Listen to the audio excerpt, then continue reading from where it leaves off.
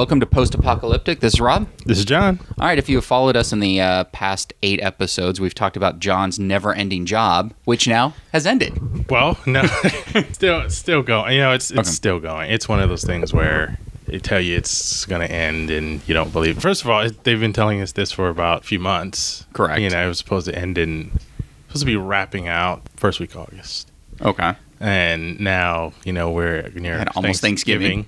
And nothing has been finalized. There's no final episode section of the show that's been finalized yet. Our air dates were always next year sometime. Still don't have sometime. Still don't have any air dates. But it always was like, oh my God, I've never been on a show with like air dates so far out. This is ridiculous. Now it's like, will we make it? Whatever that is, will we make it air? So you have no air date, and you're still worried that you might not make it air.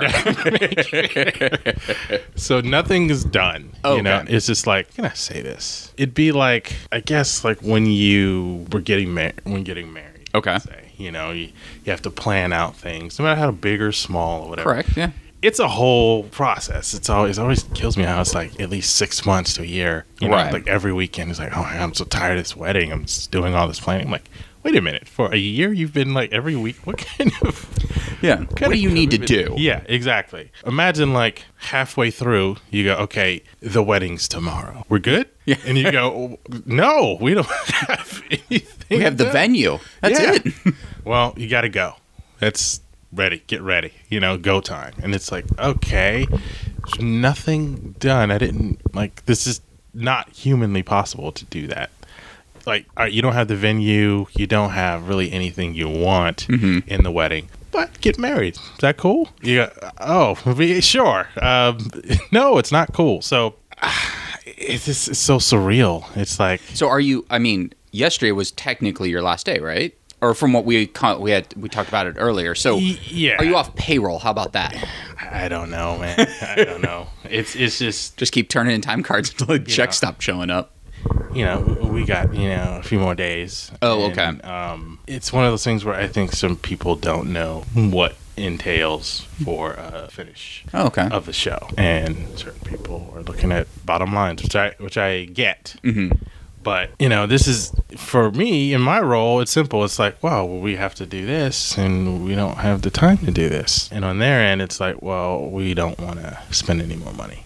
So I get it, but you have to look at the fact that, a project still needs to get done. Right. And if you change up the staff or diminish the staff or whatever, it's just going to take that much longer. Yeah. It's a simple thing. I'm sure they understand that, but it's more like it's probably a shot in the arm to like get going faster. Sort of like they pulled the real threat out, as opposed to, guys, if you don't finish, like, don't worry, we got it. And then they were, no, you're done. Your money stopped. Yeah. And so, it goes on. The thing's still going on. But it's like, it's that thing of like, well, could be done here, could be done there. And it's like, okay, I don't really think that's realistic, but all right. Because I still know a whole lot of things that have to function. The mechanics of it all, of how this workflow is going, is sort of, I wouldn't say intricate, but it's not only time consuming, but like certain things have to be done really quickly to make sure that you're ready for certain sessions and things like that. And poor assistant editors are getting beaten down, and I'm just coming in there like a taskmaster. And it was like the other day, I was telling one of them, sorry, I'm coming in just throwing all these tasks at you. He's like, I got a wife. You have no idea. Like, enough said, left the room. So it's just, it's an incredible amount of things that go into this, to every single show, as you know. And to just, all right, your show, for instance. Yes. If right now they said, all right, you guys air everything next week. Good? Yeah, sure. Yeah. I say yes and then just pack up my stuff and leave. Right. Exactly. And then there's that whole thing of, all right, whenever it is done, for real, done for me, but not done, like, do I leave people in the lurch and say, oh, okay, well, I'm not going to answer calls. I'm not going to answer. Because, even after you can properly wrap a show. After you're off, it's like, hey, Rob, remember that one deliverable that we were supposed to make? Where is that? We were wondering where that is. Or, hey, we're going into the stems and we're trying to find out this and that. And you're like, oh, I don't remember. It's been 5 months. I'll dig into my files. Let me check my emails. Yeah, exactly. And so it's one of those things where it never ends. I got a QC report from a show that I did in 2014. And in 2015, that summer, the show had been aired and off for about 8 months. I got a QC report, at that. The show went off the air in December. I got a QC report for quality control report for one of the episodes in August of the following year. Okay. And I thought it was an errant email, a mistake. Yeah. And I looked at the date and no, this is now, and it's an international QC report, which is, of course, okay. very brutal. The international is crazy. Yeah. So there was this thing that they wanted fixed, and I was like, I think one of those things where I think I remember what that is. So, I arranged time and went back. I happened to be on the show again by that time. So I went back into the post-production house and looked at it. And it's definitely something that cannot be fixed. It's something that, this is the way it was shot. And it was like a blow up or something. Mm-hmm. It was like, no, that would require reshooting. We've delivered that. We're done. No, but I had to go in and look at it. But I'm like, why are they sitting me? Suppose I had not even been on the show anymore. Right. Or what if the show wasn't on the air? I mean, what if no one was back? You happen to go back to the show. Right. So you could go back. Who would get that? I mean, you would just get that email and then forward it to the studio going, I don't know what you need to do. Yeah. Go in and ultimately they probably won't go in and make a decision. They'll probably try to loop me in some way so they don't have to go in and do that. Do you remember this thing from 9 months ago? Yeah, the top of my head. Yeah. Let me get that answer for you. Of course. The same issue happened on the last QC report, and this was my answer. This is still my answer. Yeah.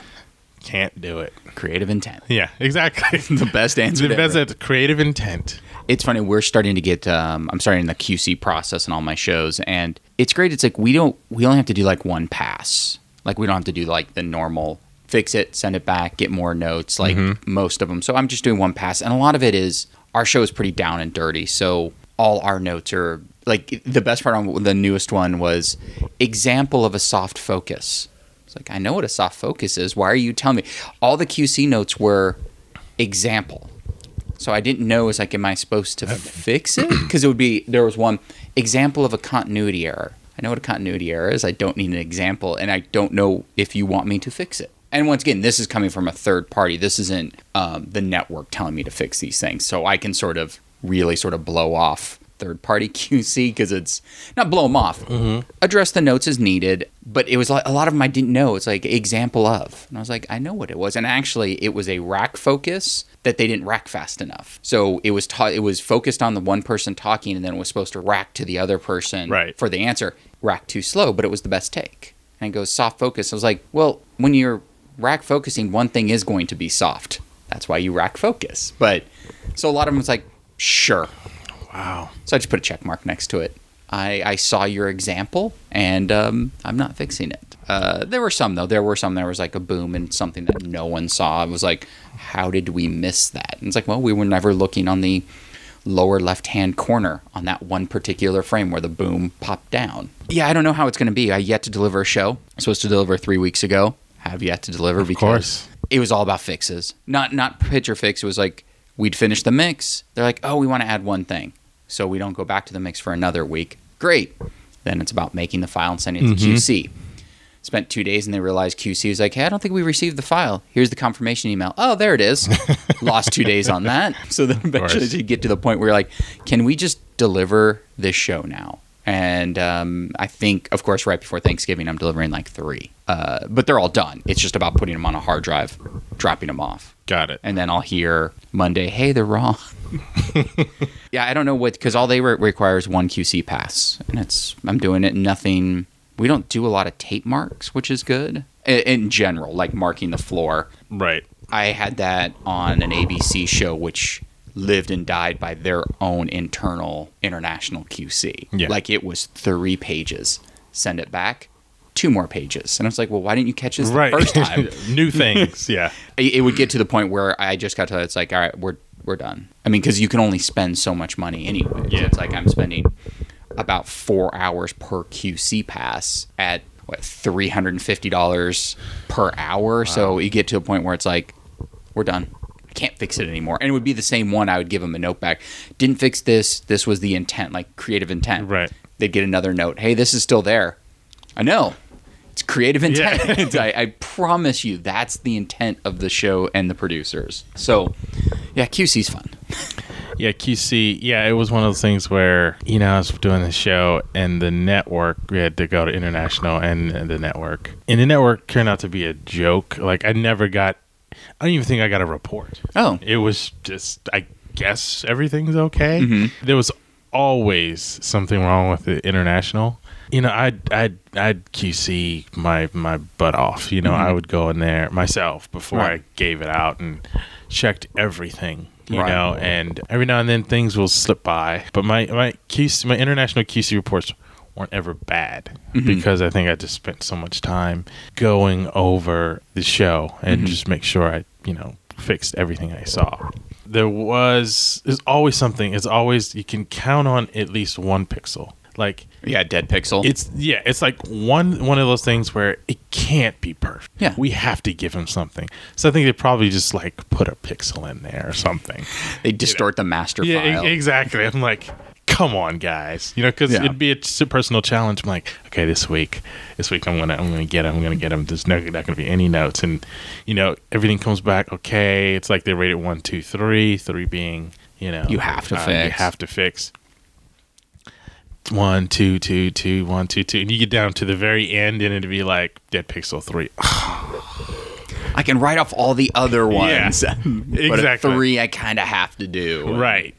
So there was 1 week. Where it was just like, I kind of get them, I got them on the show in a very timely manner, which was the day after air, but.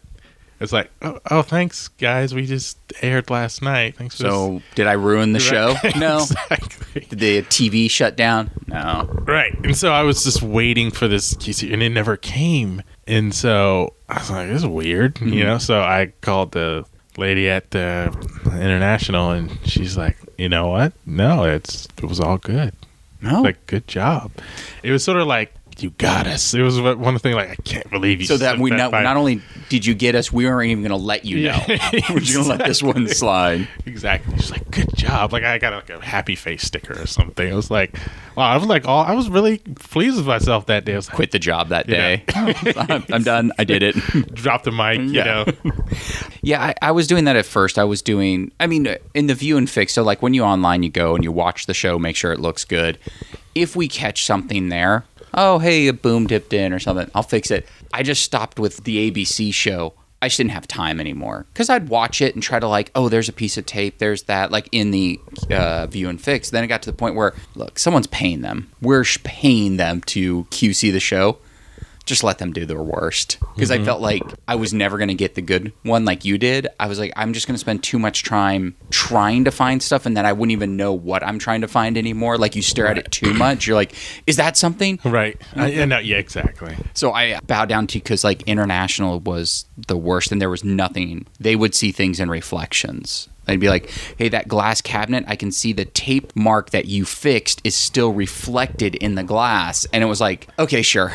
So I'd go and remove the tape reflection in the glass. So at that point, I was like, all right, now I'm making them do more work. So they're literally trying to find stuff. So now I just sort of like that thing of put everything in the script, even the ones you don't want, because you'll take those back to fight for the other ones. So that was that theory of just let them do everything, because then I can fight the ones I don't want to do, or they're just too time consuming. Right. Because I feel like if they come back with 4, kind of have to fix those 4 unless they're literally show intent. Yeah. And then there's equipment and cabling and this and that and this shot, and then they mark all these time codes, and you just open up the email, you're like, oh, I hope it's not bad. I did my best. I think I feel confident, and you get those notes. But C-stand and light and shot and cabling, and I was like, what are they talking about? And you go and you comb over it, and then you go,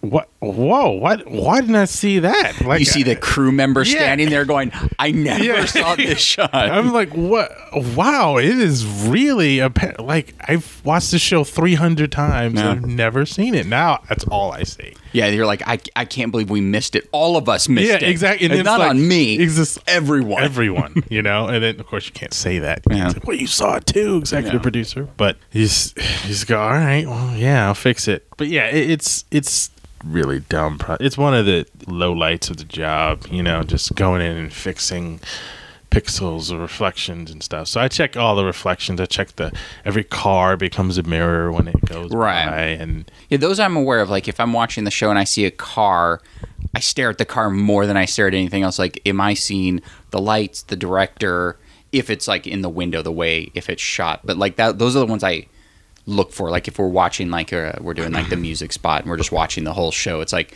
oh my god, did I see something in the reflection? Probably, because you can only fix so much. No, totally. I mean, and that's the thing too, you can only fix so much. I mean, this stuff is very expensive to fix, so you got to kind of pick your battles. But I remember agonizing over a couple shows and seeing some really egregious stuff. Cameraman with a tripod in the reflection of a door, couldn't really do anything about it. We couldn't do anything about it, but it was definitely, the guy was definitely there. You could see him. You start to sort of predict, oh, this will never pass internationally. So you start to predict, and the report will come back and they wouldn't even mention it, and you're like, I almost want to go, did you see that? I'm questioning you now. Exactly. It's like, what are you guys doing over there? What kind of operation are you running? But you got to think about it. A lot of times what they do is they take quadrants. They have teams that take quadrants of screens, and they just watch it over and over and over again for stuff. So that's all they're doing. So they're trying to find any and everything, and there's no way you're going to have, especially in television, going to have the budget to fix absolutely everything they want to fix. It's just not going to happen. Yeah, I mean, there's just so much you can do. And they're not watching it for show. They're watching it for fixes. Yeah. They blow up the contrast, and so it's like you can see almost glowing items. So it's like they're not watching what it is, because, I mean, you've probably had notes where it's like crew member's arm, and you're like, that's the cast member standing to the side that we're going to cut to in 1 second. They're not watching it as a cut. They're like, arm, because it looks weird where the arm is, but if you're watching the show, that guy is standing right there. So you're like, oh, he's standing there. Well, I don't see it that way. Well, I'm not fixing it. I'm not going to remove the arm, because then it just looks weird. Like, it's like, we have to know that guy's standing there. That's why his arm is sort of dangling off screen. And it's like, that, and get rid of the actress's side boob, and like, wait, what? And then you just look at it again and again. No, that's like behind her. There's some sort of thing and it may look like side, but you just get rid of it. And that's not what it is. Don't get rid of something natural, and that's not what it is. Well, it just looks like it. Yeah, if you're looking at it the way you guys watch it. Exactly. Yeah, we had on one show, the notes always came back. Because they're not looking on the QC, they weren't looking at the like 4K version of the show. They were watching like a dumber down version of the show. So it was like, if anytime there was a woman that looked like she had a thin shirt on, it was like, be wary of nipple impressions, because women weren't allowed to have nipples apparently on the show I was on. So if there was an indent where a nipple could be, we had to remove it. But it was always the note of nipple impression. Always made me laugh. It was just that was a note, and that was my job. Wow. Like, make sure you don't see the nipple impression. I was like, I can't believe this is my job. Yeah, we had to remove some nipples too. And it's like, really? I get, like, if it's like a sheer shirt and you didn't realize that when they were shooting, it's like you see coloring, then it's like, all right, it does look like I can see right through her shirt. I get it. We're family-ish show or something, right? But you're talking about an impression, and like it's like we're talking about. Yeah, it's just like, it's natural. It's not like any sort of sexual way. She's just walking through the room, and it's like, ooh, nipple impression. Yeah. All right, I'll get on that. That's my job now. Ooh, yeah, exactly. I just remember it was this shot in the show I did a few years ago, and we were in the Bay, and here it is. It's like for a few frames, the lady she was wearing a skirt, and she had her legs open. And you couldn't see anything, but it was just like, it was a little too bright in between the legs. So we just had to darken that area. So it's just like every now and then I would look up and I'm like, this is my job. This is what I'm doing. Yeah, I, oddly enough, just dealt with that on the show. We have a couple female actresses, and sometimes they'll put the mic pack on their thigh because they're wearing a dress, and that's the only place you can't see the mic pack.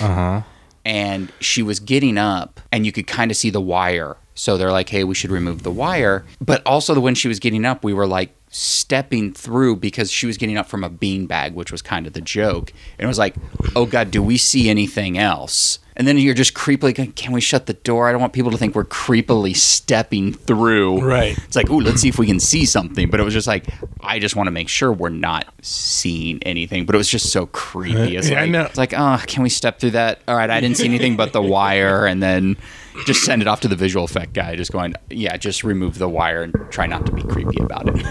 No, totally. It's yeah, you step through, you go, wait, what? Okay, what was that? You do feel a little like, oh God, this is. I'm not. She's a still frame. No, I'm not looking. I'm just looking for. I'm looking out for you. I don't want anything to be there. Well, especially like in 4K when it like you see everything. Yeah, and it's not not like the old days where it's like if we were watching a VHS, rewind. I think I saw boob.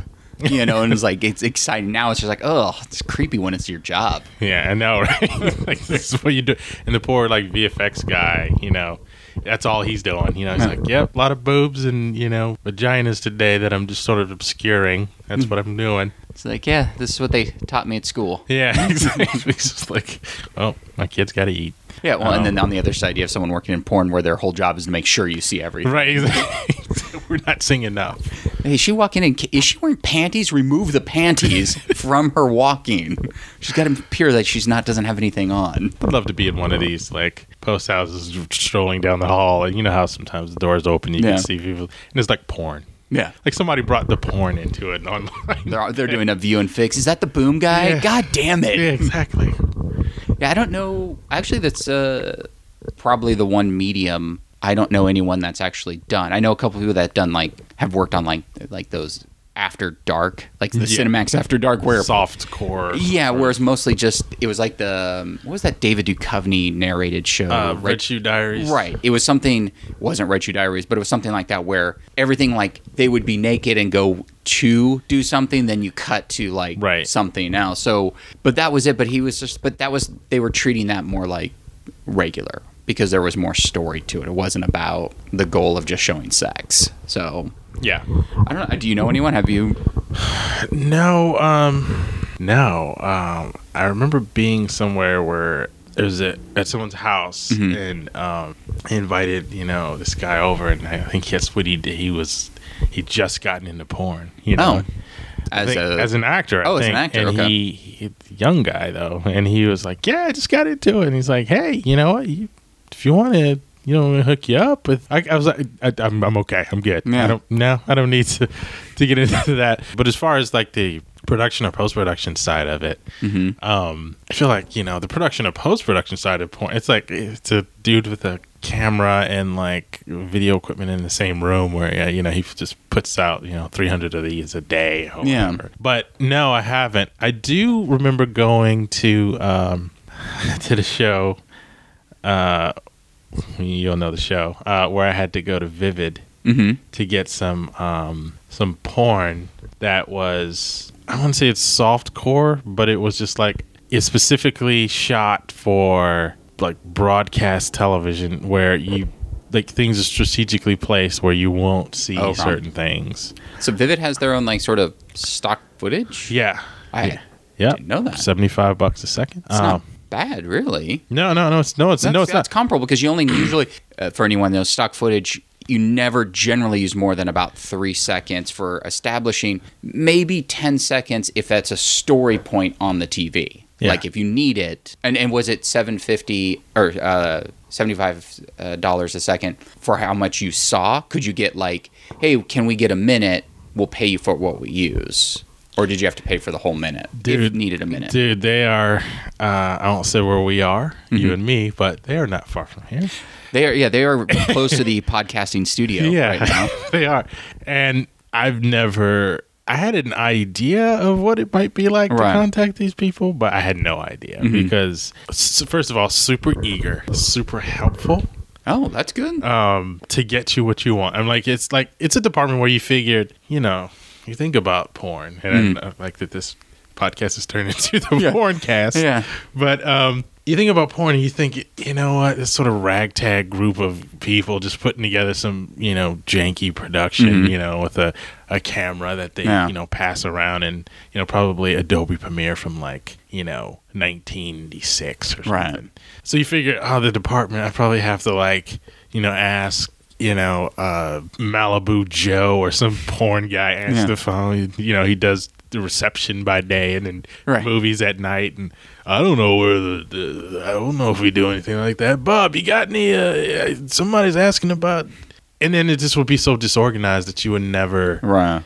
But no, it's like, this is what they do. She's like, what do you want? Do you want guy on guy, girl on girl? Do you want threesomes? Do you want me to give you this? I can give you that. I'm like, what? Oh my God. I'm like, well, she's like, yeah, whatever you want. We'll send you a bunch of things, And so they send you these screeners, the whole thing. Oh. And it's like, it's about a few scenes. She's like, I'll put some scenes together for you and send it to you. How would you like that? Would you like me to, would you like a digital download? Would you like this? Whoa. And I'm like, wow, this is great. And I'm like, you guys hiring? You guys are efficient. Exactly. I'm kind of sort of excited, damn, I'm like the producer, and now I'm the porn procurer. I like you to procure some porn. Yeah. Like, hey, I got a guy now. It's my job. It's like, this is what I'm doing. Like, this is every time I had to remind myself when I was watching, I was like, this is my job. Yeah. What are you doing? Watching porn.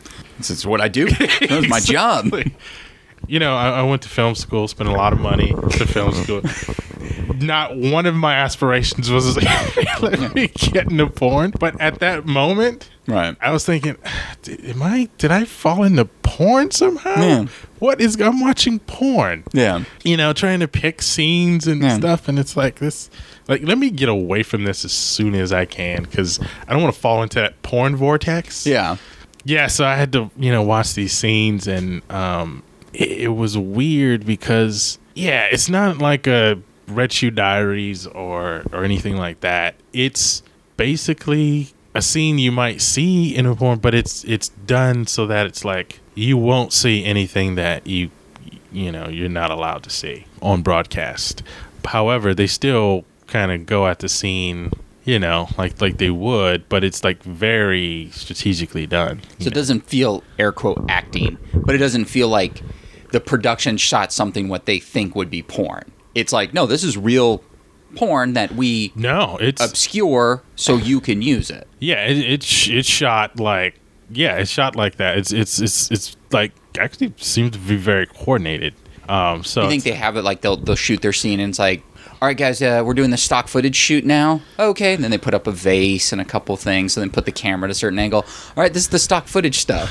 I think so. But the thing is, I think that for this to happen. And sometimes there's cuts and stuff, but I think for this to happen, I think they got to roll in the contract director. You can't have the sound dude going, "Oh, dude, can you get a camera and sort of get that angle?" No, this is something that has to be sort of like they probably sort of like a second unit. Yeah, they bring everyone in, and it's like, this is how we're shooting stock footage. Yeah, this has to be planned out. This probably has to be a production meeting. Yeah, oh my God, that'd be awesome. I'm gonna look up Vivid Entertainment. Can you imagine being in a production meeting, Rob, just like, oh, this is what I can. This is a porn. I'm a porn guy. Well, especially too in post production, when you go to production meetings, you generally only have about one question. So I imagine you're at that production meeting, and it's just like, is there gonna be playback? No. Okay. Yeah. Why am I here? Yeah. Right. Playback if something's in a screen or music is being played or something like that. but mostly, something playing in like a TV screen, monitor, or computer screen, or anything like that. But yeah, when you have the production meetings, you're almost asleep, and they go, "Rob," you go, "Oh, well, what? Yeah, we'll get that for you." Yeah, sure. And then just ask later. Yeah, exactly. Yeah, we can do it. Yeah, at the end, sidebar.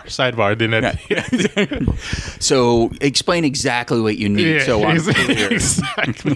While you're down on your phone, playing apps or whatever. It's like, okay, I just need to wait until I hear this cue, and I'll look up. And yeah, I imagine they do. I was hoping to find out how much Vivid Video made last year. Yeah, Vivid they have a whole huge building, in LA, and it's a whole thing, and like it's sort of ruined by perception of the porn companies as right. They're just sort of always sort of on the run, in some rundown building somewhere. Yeah, you're kind of hoping it's like, it's going to be the shady building. Right. And it's like, no, it's just like with anyone else, it's just a job. Yeah.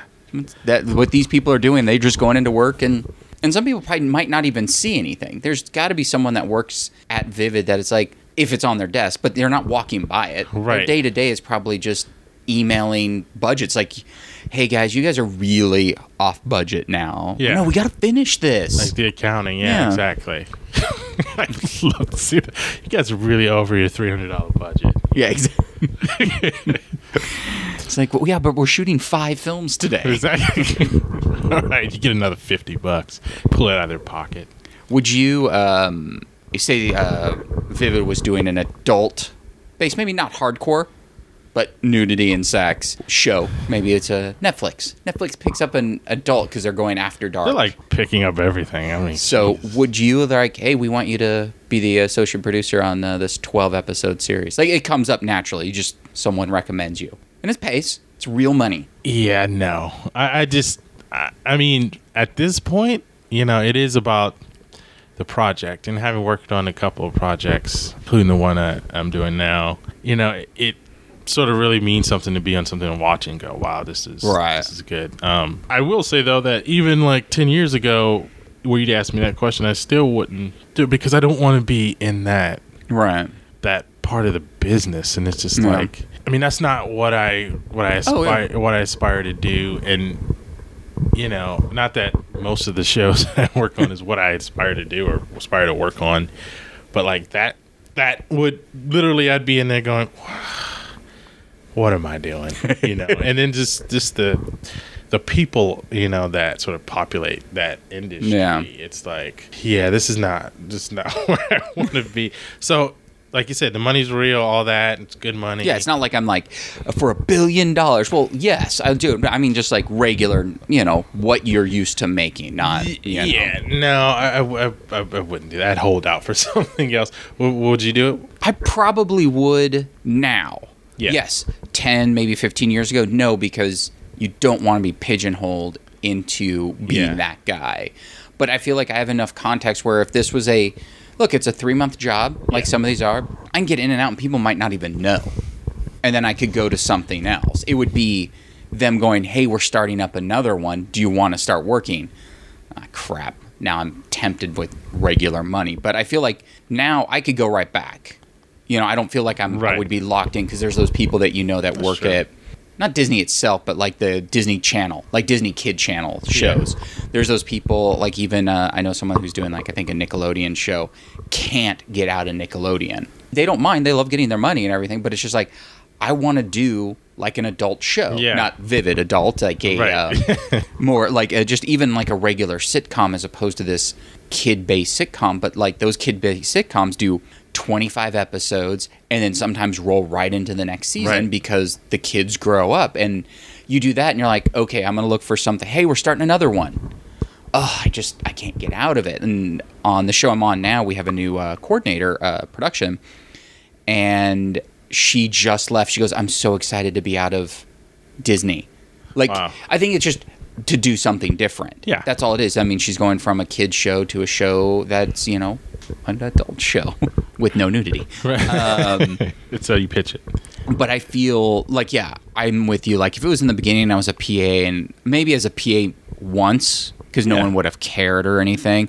But, like, once you start moving up, if you start there, you could end up there. Not that it's bad. Those people most people.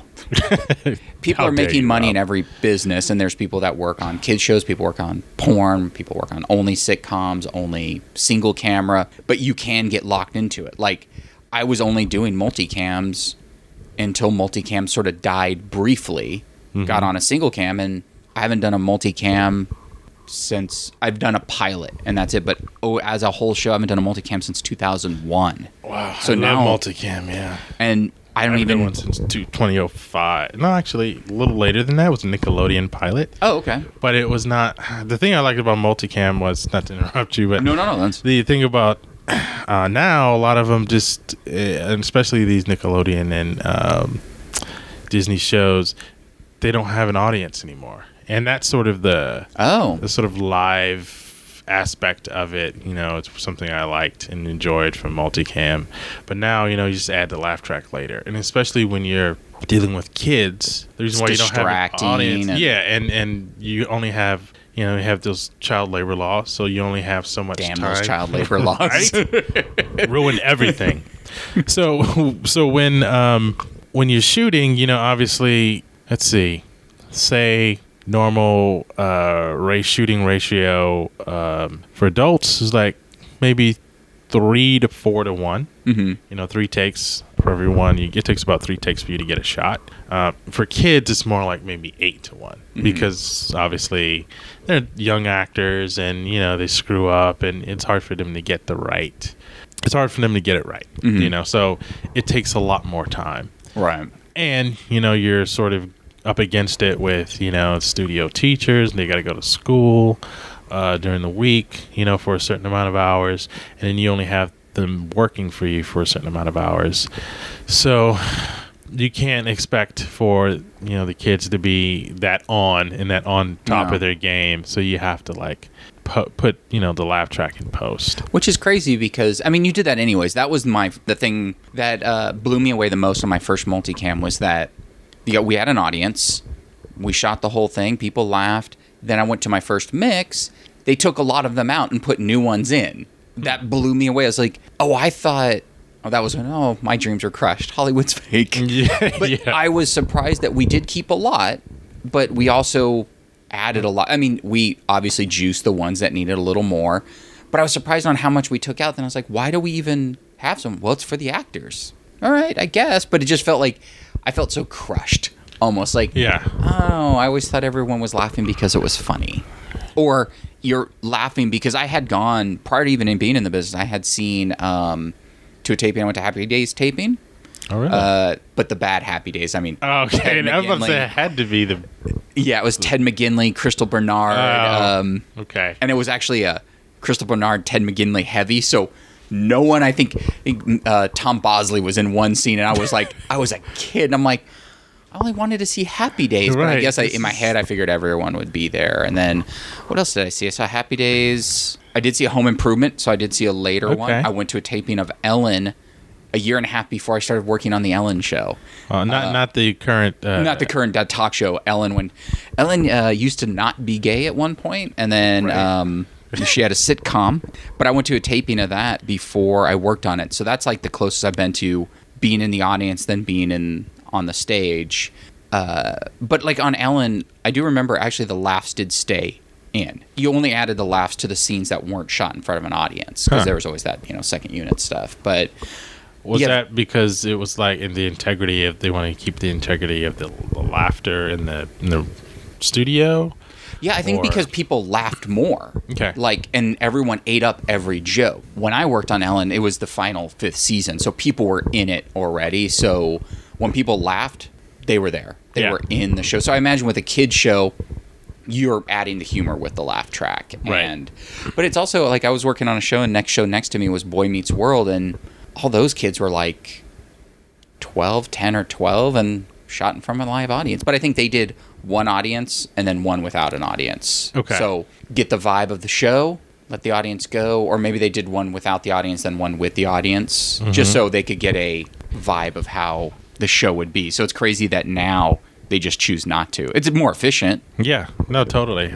I remember when I was working at Nickelodeon, which was an experience in itself, I would go up to editorial, which I don't know why, but it was like you had to go through this, weird door, and then you walk up this narrow stairwell on up through, the writer's offices from another show, and then you'd go up another stairwell to like where Post was, but it's sort of like this sort of place where it seemed like it was Post, it was like, we think about you guys last. So this is like the attic or something they transformed into the Post. Because it was like the light booth was there too for the stage that was there. Oh, nice. And it was like, the AP, the associate producer basically who oversees all the shows, like there's his office right there like in the light booth or something. It was like, oh, okay. And it's like a desk. It's not an office. It's like a desk, and that's it.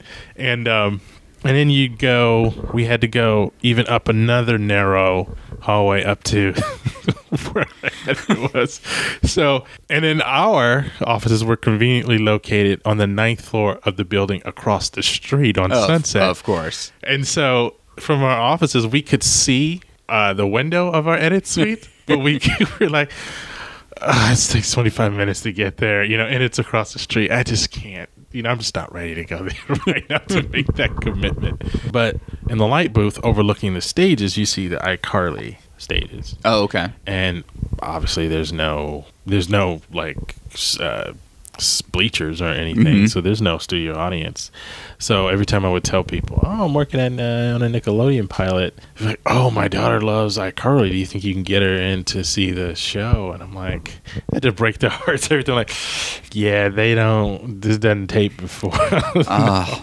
So obviously I know of iCarly, but I haven't watched iCarly. Is like the kids ones, like with yours, was it still set up like a multicam though? Like totally in succession, or did they do it over days? Did they still try to shoot in one day? Obviously on multicam, sometimes you'll shoot on 2 days. You'll do like an external set or different sets or something. But did you start, hey, it's 7:00, we're starting to tape the show and run it like that type of multicam, or without an audience there? I think we shot, I don't even remember, but I think we shot on multiple days. Oh, okay. Just the amount of sets that we had. Yeah, I think it was multiple. I think it had to be multiple days with these. We had a lot of kids. Oh, okay. So there was a lot of different sets. It was a pilot, so we're trying to get everything in. And again, like I said, the kids were younger, so it was like they didn't have much time to be on set.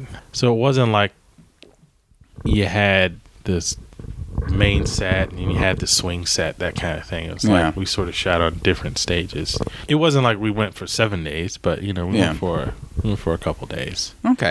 I wasn't sure, like with something like iCarly, I didn't know if they would we shot it 7 to 9. Obviously if you're kids, you're not going to have the normal sitcom time. It's like, hey, on Thursday we're going to start at 2 to 6, and because I know there is something about the rhythm of doing it like at the stage, like a stage show where you do your one thing, take a break, set up to the kitchen, walk into the kitchen, do that, set up, go back to the living room. Just try to like keep that energy, as opposed to, okay, we shot the living room, we'll be back in 2 hours, now we'll shoot the other thing, like, which is sort of more single camera. So I'd be curious. I didn't know that they were taking audiences away. Yeah, but it's what the word you use, efficiency, is that's what it is. It's like as we get closer and closer to where we are now, if you want to go through the history, the studio audience was something that was a thing unto itself, where people would come and executives would come to see the show, and that whole energy of, it's probably born out of the theater, but the whole energy of the live audience does something. It does something for the actors. It does something to get that genuine laughter to the specific jokes, rather than having a laugher in the mix, adding canned laughter to your show. These are this is genuine laughter to what you have, and then you can, even in that, there's distinct voices and laughs within that particular audience that you can pick out and work with as well. It's funny because when I bring up an old show, like it's like either the Jeffersons, it was the Jeffersons or Good Times, something like that, and there would be a lady, and I don't know if it was like added after the fact, but there'd be a lady who you could tell she was at most of the shows because it's like that same laughter or whatever. And I think that, it's sort of added to the charm of the whole thing. And like it's part of the whole thing. It's not just like laughter. If you really think about it, and I was thinking about this a while ago about the construct of adding laughter to it. I mean, in itself, if you really think about it, it's like, why do I need to hear other people laugh at this for me to laugh at it? Right. Like, it seems, because we're used to it, it seems fine. It seems like, you have people laugh. But why, like, if it's funny, right, why do I need 200 other people to tell me it's funny by them laughing? Like, if I'm in, I guess it gives you the experience of being in the audience with them. Right. But if it's funny, why? And I think that single camera, was born out of that sort of notion of, wait, if it's really funny, then we don't need to have a laugh track. But there are those shows that if they're not that good, they'll go, oh, let's just add a laugh track in post and then it'll be fine. And then it's that, it's not the like the full, they don't want to go full on with it. And then it's just terrible. But I just never understood. And I guess it's sort of being in the audience and trying to give you that experience of being in the audience. But, just to hear people laugh at jokes, it's like, well. And it's funny to think, like you said, that's, how we grew up. That's how shows were. You just totally laugh track. Well, the weirdest probably of all of that is MASH. When MASH had a laugh track. I think of when I was, well, I don't know if I didn't see it when it was like first running, but yeah, I never, as a kid, when I did see it, I didn't like MASH because I didn't understand it. Hospital stuff. Yeah. It's a landmark show. I need to go back and watch because I probably, would appreciate it now. But when everyone's talking about MASH, I was so young. I was like, this is old people in a hospital in Vietnam. What is this? It's like Hogan's Heroes and stuff like that. I was like, it's just not. It's okay. Yeah. Although I think I may have liked Hogan's Heroes as a kid. Well, Hogan's Heroes was more of a sitcom. Yeah. Like they were on a stage. They were right. MASH was on a stage, but like they were set with those 3-walled rooms. And, you knew there was a camera rolling between rooms on that. Whereas MASH, it's like, we're in a tent saving lives. Laugh track. Yeah, exactly. And there was that part of it, too. It's like, and it was like of the time. And, so it's got a lot of definitely the character of that show and the importance of that show goes beyond, was it funny? You're right. I think that was one of my first that was like a big introduction to the show with the laugh track. Which is the wrong show to sort of be introduced. Well, because it just shows you there. It's almost like if you were watching a drama or something like that, and then all of a sudden her laugh. Like, because you could tell that MASH looked different than the Jeffersons or Golden Girls or Facts of Life, where it's like it just had a different aesthetic. And you're like, why are people laughing? Well, one, too, to understand, that they were telling jokes while working on a hospital thing, because especially if you're young going, well, those hospital shows are boring because I'm a kid. Right. Now you're giving me a half-hour version with the laugh track. So it's like aesthetically, something's different. You see the camera follow them in and circle around. Sitcoms didn't do that. You were lucky. All you were doing is switching cameras. You never moved in a sitcom. If they were talking in the living room, you're just cutting to each actor without rolling to an actor. Totally. Yeah, and I guess I was confused, like thinking about it by MASH. That music in the beginning was like, it's like I'm going to some drama, and it's like, you got the helicopter going into those mountains, which are probably Burbank, and it's just like they're those right over there. They're actually right over there. Exactly. I live right next to Vivid Porn and the MASH Mountains. Yeah, exactly. And so I never could understand going from that to like, now we're laughing. Now it's laughter. Is it supposed to be fun? Like the whole time I was like, is it supposed to be funny? But this is like war. And they would have, like, on top of the comedy, they would always lose someone. Someone would always die. Yeah. And later, much later, I appreciated the show. Like, I've seen probably all the MASHes, like, just growing up. But, yeah, it definitely hit a little later. It's like, oh, it's a funny show. Yeah. I get the jokes now. But, yeah, like in, around 77 or it was like 75 to 84 or something like that. And, yeah. Well, I have the internet. The internet will tell me. I just didn't get. I didn't get it, and I was is one of those things where it was universally critical. It was a universal critical darling. It still is today. And, one of the landmark shows on television and television history. Still holds the highest rated season finale ever. Yeah. So it's one of those things where, am I not as cool as the other people in the room? Because I'm like, I want to get it. Like, I want to appreciate it like everyone else. Yeah. But I didn't get it. And I was trying to do that, I guess, as a kid. Mm-hmm. I was like, I just don't understand, because my mom just loved this show. She's like, MASH, MASH, MASH. And I would sometimes watch it with her and go, I don't get this show. I thought it was boring. Yeah. It's, the whole war thing wasn't a big hit to me. I didn't gravitate towards those kind of things. Now, I noticed that I know that they had some really, really, really fine actors, really great writing, all that. And I can appreciate that now. But back then, going in from that somber theme song to just laughter about things that are like, seem to me to be pretty real. Is that guy dying with blood everywhere? Exactly. Why am I laughing? I'm like, I don't think I'd be in a Vietnam War just sort of like with this laughter. You know, like with jokes. Now, not that you wouldn't joke, but the whole show is a comedy, set in the Vietnam War. Yeah, based on the movie, which I think was probably funnier than the show. I mean, the movie was played more as a comedy, and the show was played as a comedy, but they just felt so different. And like in a movie, you expect some sort of drama, but every week they're cutting into people, and you're like, I don't know why this is funny. Right. It's as if they were stateside and just it's a comedy here, but hey, we just happen to be bombs and things going on outside. And actually, MASH began before we were born, so I was off on the years. 72 to 83, 11 seasons and 251 episodes. Wow, look at that. Yeah, see, I didn't catch any of that first run, but isn't that crazy? Or maybe. Comedy, drama, war is the tag. Oh, that's fantastic. But see, that goes to show you back then, talking about something that was pitched before I was alive, before we were alive. But back then, you could pitch comedy, drama, war. You could pitch all this stuff.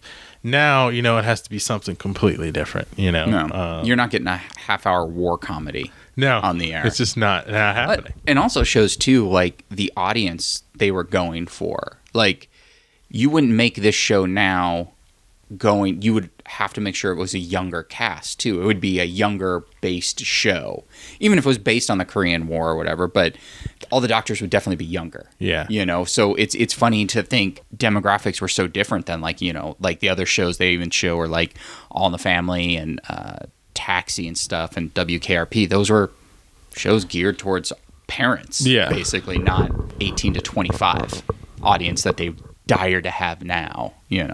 Now I'm just curious. It's like, all these older actors. Alan Alda will probably be younger than we are now when he started. No, Alan Alda was good. I remember admiring him as an actor in the show, thinking, wow, he's really good. But and like everyone was good, and the comedy was writing. I could tell was good, but it was just like the situation in the setting was a little I don't know.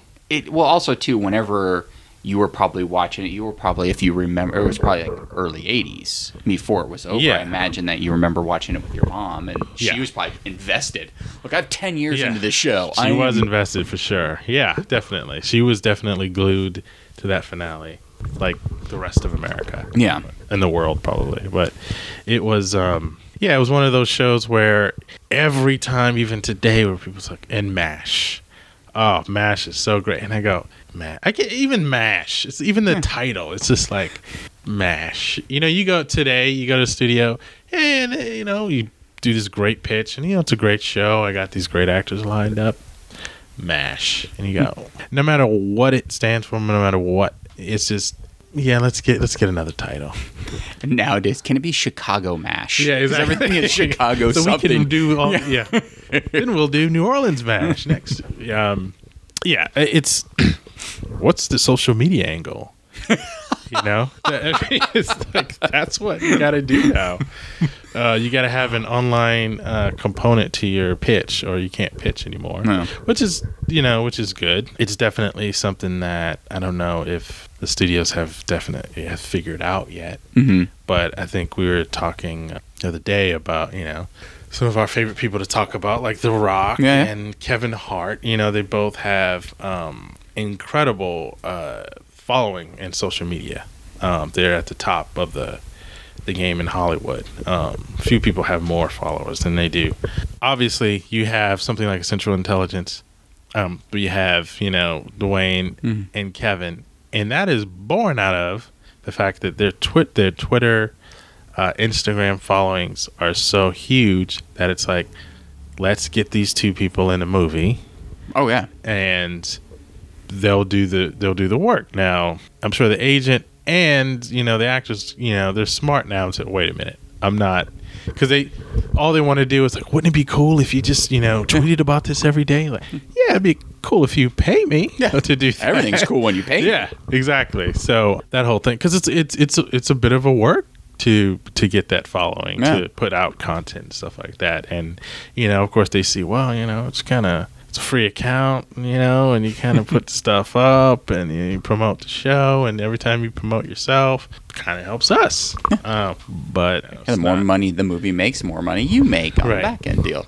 It's you think someone's like at the studios moneyballing it, like the Brad Pitt film? There's someone just sitting there like, we need to make a film. All right, if we get this guy, he's got this many followers here, but this person who has less has more Instagram followers. I think that there is absolutely that department at the studios. It's like, and it's like the department where if you go to a TV, the corporate part of it, if you go to a TV studio and you go to the different floors and you have, your current programming, your drama, comedy, marketing, all these people, and then you go to like, oh, that goes to, you have a delivery for the digital whatever, right, for like Hulu or Netflix or whatever, and you go to that department and it looks like no other department. Everybody's like 25 younger,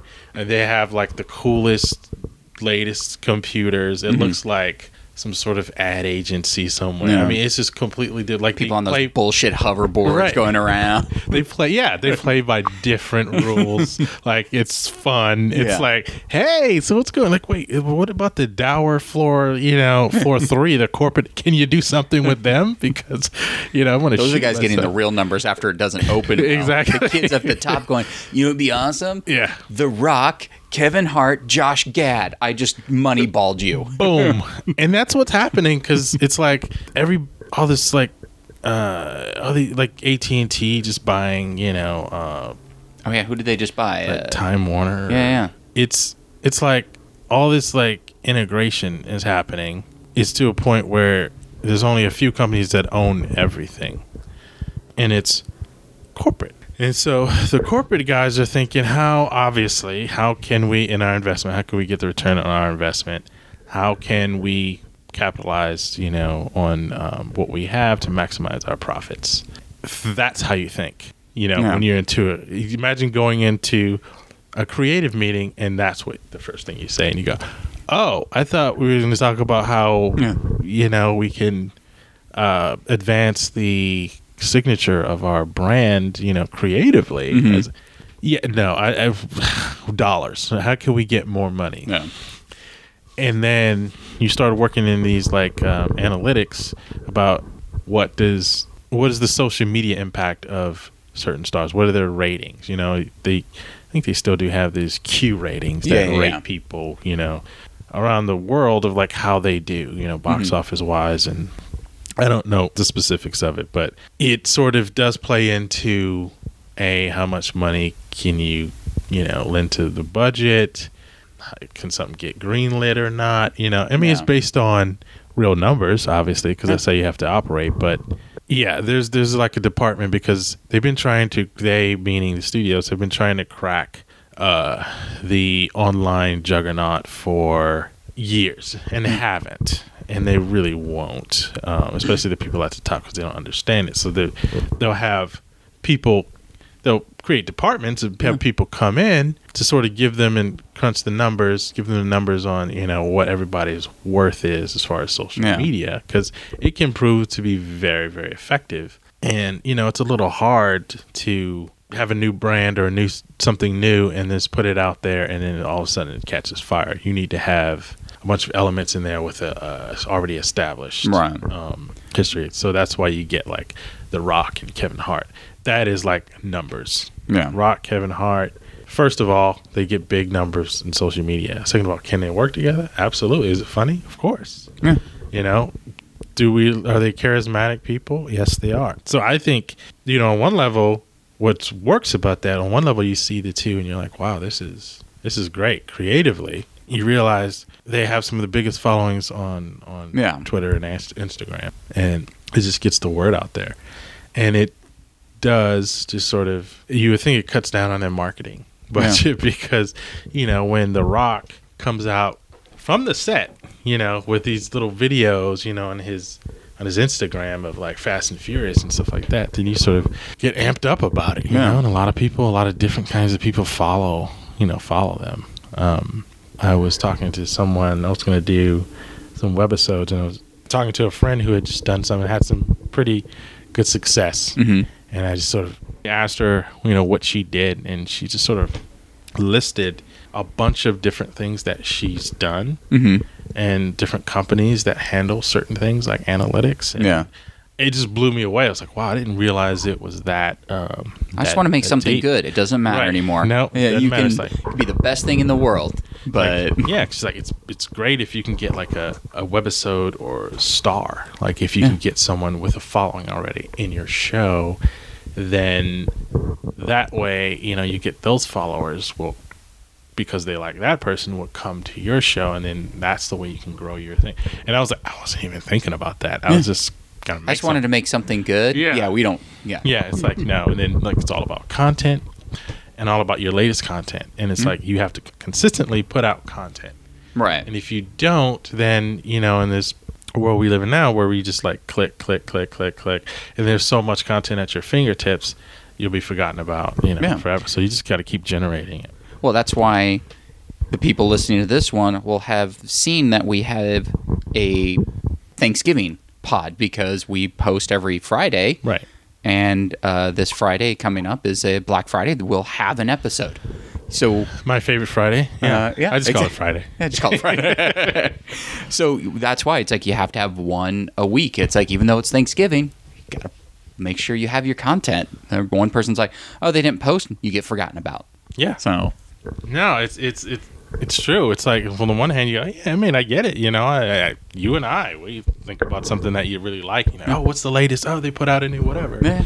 But you also know that that person did a lot of work to do that. Maybe something else had life happen and they couldn't get to the thing anymore. It didn't matter. I got these other things. I forget about you. Yeah. So I mean, it's true. It's like you got to put out content all the time, and that's the one thing that they do. Kevin Hart, Dwayne Johnson, like almost every day they put out something, every single day, and it's like it's work, and that's kind of what you have to do, until he doesn't want to. It's like I need to take a break, so then he can ease up a little. Exactly. I mean, it's like it's amazing to see The Rock, with you mean the sexiest man alive? The sexiest man alive, and we can talk about that, but sexiest man alive, and you go, well, it's about time. Yeah, exactly. But with a chain on around his neck, that's it's probably a chain for some 18-wheeler tires or something, and he's got it, and he's like doing his pull-ups or something with at the end of a chain is a boulder or something like that, and he's just like, as always, got these in today before breakfast, and it's like, man, this is like that's so basically like your goal is to make me feel bad about myself. Exactly. And then well played.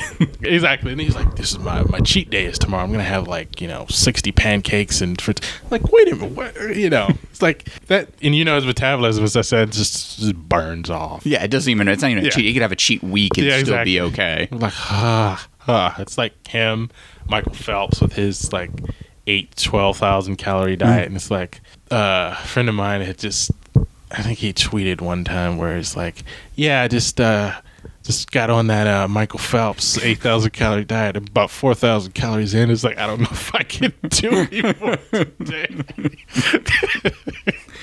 I mean, that is an insane amount of calories to be taking in that you're burning. Like, that's it. I mean, you're literally just shoveling fuel. It's crazy. At that point, would you even want it to taste good? It's like, I don't care anymore. Yeah. And it's like, I don't even taste food. I mean, at that point, don't you have to be literally in the water for most of the day swimming? And when you get out, there's got to be someone just shoveling chili food into you. They fill you up like a race car. You get out of the pool, they're just shoveling some chili, and then now get back out there. Exactly. It's like, okay, let me get up. It's like, that's not no kind of life. Well, I knew someone who used to do like those marathons. He had done one, and then afterwards ate like a bowl of pasta, a bagel, and went to bed. And I was like, I would be out for a month. But he woke up, it's like, hey, let's go. I think it was just like he put the fuel back in, let his body burn it, went to sleep. I was like, well, yes, if I had a bowl of pasta and a bagel, I would fall asleep. Yeah. But I would not feel good the next day. No. During the night, you're like, oh. In the morning, like, why did I do that? You know? It's like, yeah, the pasta was really good. And I think he was eating plain pasta where I would have just been, covered in cheese or something. Of course, like us all. So I did a little of your homework last week, the remake of Airplane. All right. So I did a small remake. I didn't do every character because there's a lot you could dig into. So for the Airplane reboot, for people that might not know, Airplane was a movie that came out in, any guesses, John? And for people who did not know, it's like, come on, was it 80s? Well, yeah, 1980. Wow, I thought I would have said 82, but yeah, definitely early 80s. 80.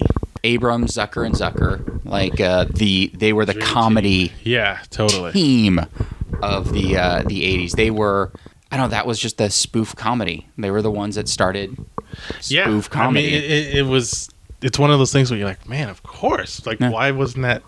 Not that it wasn't done before, but to that magnitude, it was like, right. It's like every time you say Airplane, like, I want to watch it again because I think about that music and everything. Now, see, there's a thing that's like, it's a comedy. Like, I get it. Like, it was a serious movie played as a comedy, but you knew based on the music. It's like, okay, I didn't need a laugh track. Didn't need a laugh track for Airplane. Totally. It's like the serious version. Sully went, oh, what? Yeah, I saw that. Yeah, I saw the serious version. I don't know. They should add a laugh track to Sully. It's like he lands the plane on the water. Yay! All right. I didn't go over jokey with it, which I could have. I mean, The Rock and Kevin Hart are not in it. It is. How dare you? They could be. Okay. So producers maybe. For the Ted Stryker and Elaine. Yeah. I went Ryan Gosling, Emma Stone. Wow. I'm also top loading that. I'm not saying I'm doing it legitimately, but I'm also top loading because Robert Hayes and Julie Haggerty.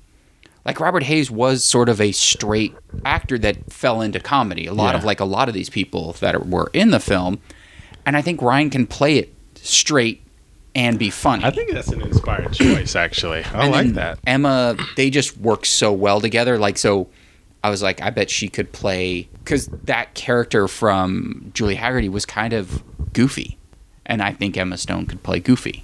It's like, I buy them as a couple. I really like this. This is good. This is our budget is. We have no budget now, so. But they have Instagram followers. So there it is. So there we go. We'd have to have the way to combat that is we could have Brad Pitt's company, Plan B, produce it, and because it's him, he can get some of these actors for a reduced rate. And we do well in China. So there we go. That's all that matters anymore. That's at the pitch. That's the last thing you say and then walk out. China. Yeah. Off the mic. Steve McCrowski, Lloyd Bridges, Jeff Bridges. Homage to his dad. That is just one of the most genius moves in Hollywood is to do that. Absolutely. Yeah. You're just a nod to his dad. God, that's good. Peter Graves' character, which was Clarence Over for the over-under, over joke. Gary Oldman, because Peter Graves, serious actor at that time. Yeah. So you need someone that can be likable, Gary Oldman can. I was thinking Gary Oldman sort of his Detective Gordon sort of version of him, where he was kind of a little more lighthearted. And it would be funny to hear him go, "Do you like gladiator movies?" I mean, I'm loving this movie so far. This had nothing to do with the name. It just sort of fell into place. Leslie Nielsen, who was also a serious actor that just read the line seriously. Right. Liam Neeson. And the names are... I know. I was just like... once I saw it, I was like, I wasn't doing it for that. I was trying to think of... Because if you watch, other than Robert Hayes, everyone in Airplane is an older actor. And I'm sure if I looked them up, they're all 40. But we're coming from serious. So I was taking it... I was trying to take the spirit of what they were doing when I was throwing out names. That's why I was like, Liam Neeson. Like, he's known for being serious, but so if he's delivering these funny lines serious in his accent, could be really good. And he's done a plane movie before, so... Good luck, you two. We're really counting on you. Yeah. I don't know, it just felt like maybe. He's one that I'm not locked in on, but I'm there. Rex Kramer, Robert Stack, the one, who flew with him. Sam Jackson. Just someone that's... Sam definitely needs to be in on like this. It's just sort of that stern figure that would tell a good war story. It would be like that moment in Deep Blue Sea before he was eaten by the shark. His speech. That's what it was like. I could picture him talking on the mic in the speech and doing it. And I don't know, there was just something about... I know he takes the glasses off and he has another pair on. Sure. I could see Sam Jackson pulling that off. I'm already laughing. I love it. The other two were sort of minor characters. So Barbara Billingsley, who was known for June Cleaver, played Jive Lady. I love Leave It to Beaver. That one I got that one. Jive Lady, it just seemed so Betty White as Jive Lady. I can't tell you that is not only is the perfect choice, but is the only choice.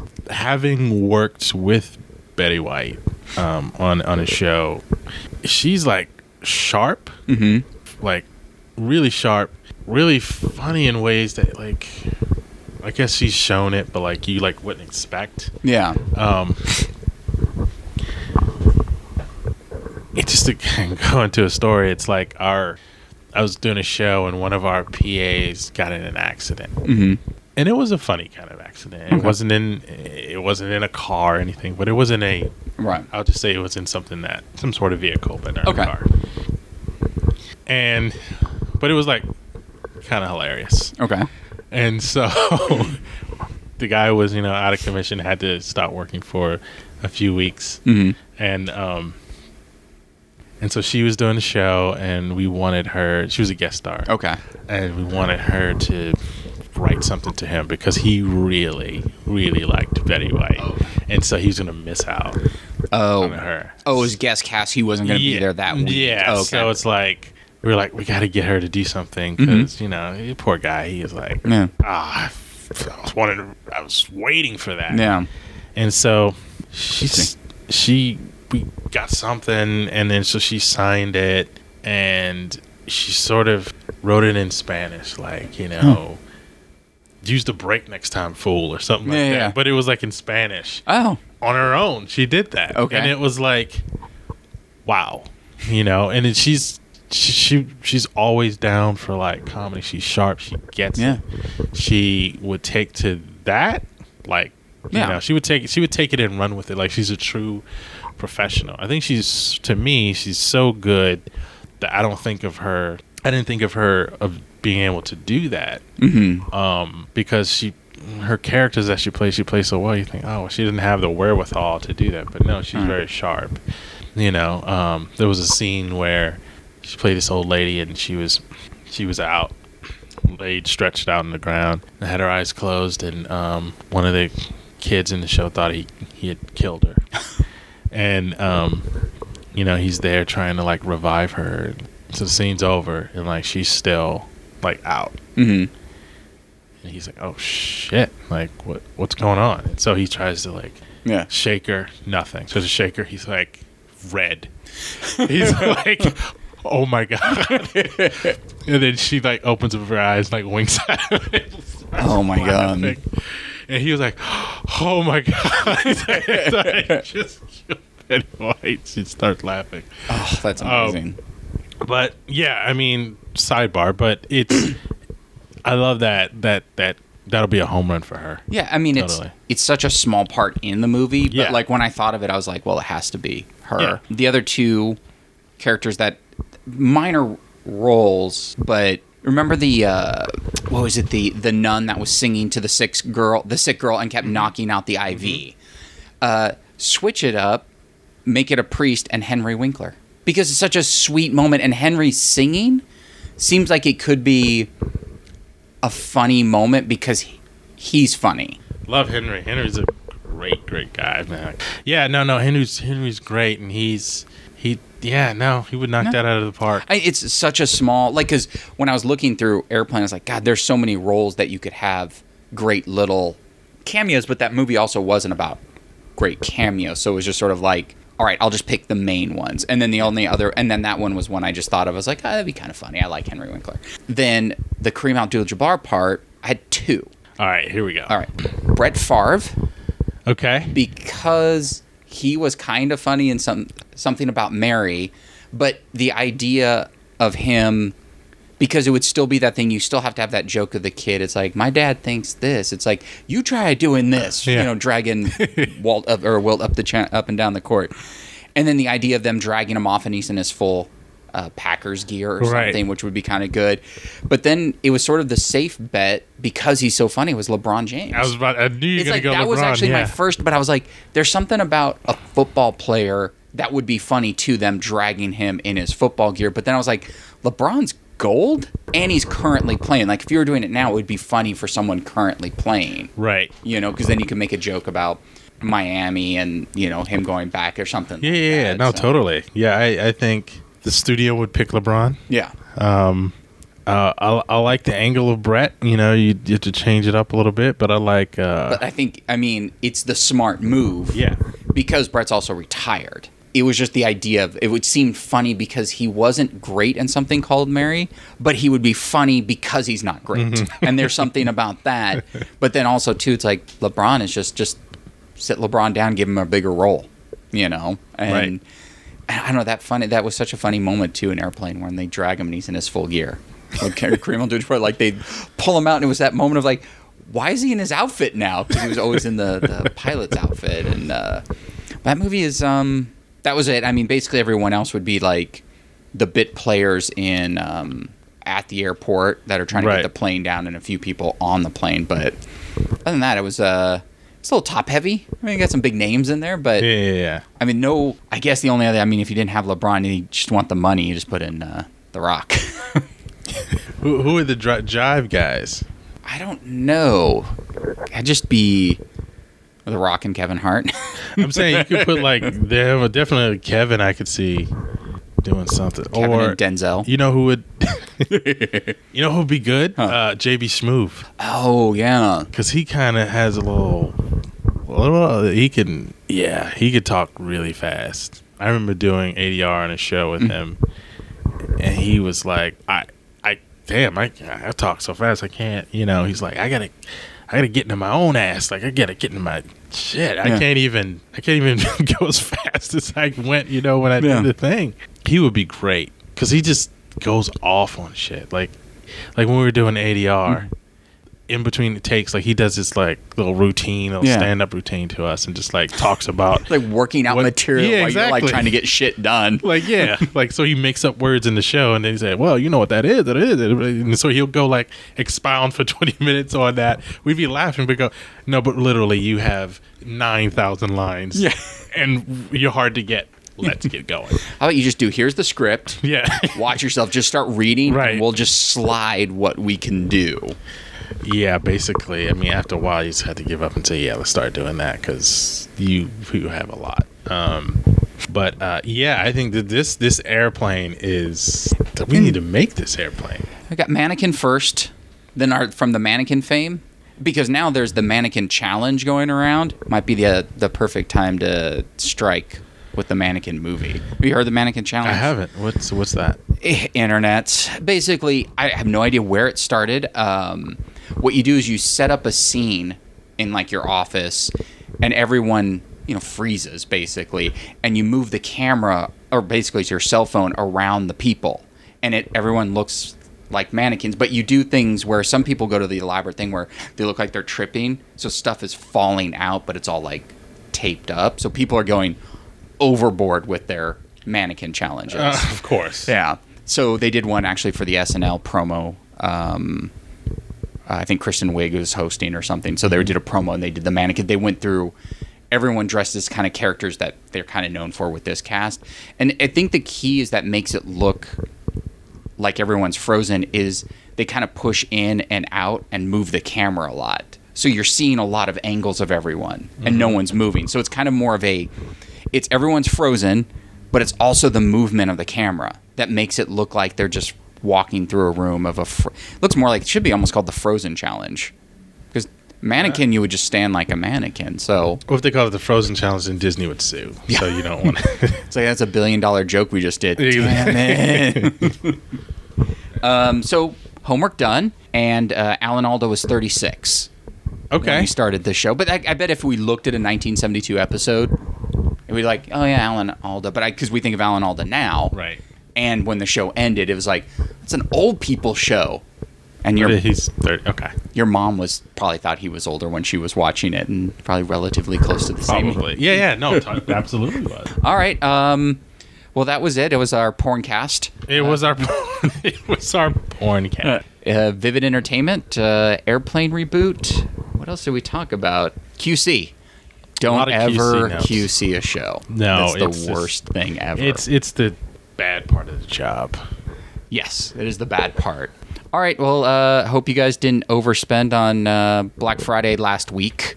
If you did, well, that was you. That was you. But America's going to be great again, so you don't have to worry about that. Exactly. You can follow us at Twitter at Because John and Rob, SoundCloud, and iTunes. All right. Have a great one. Have fun.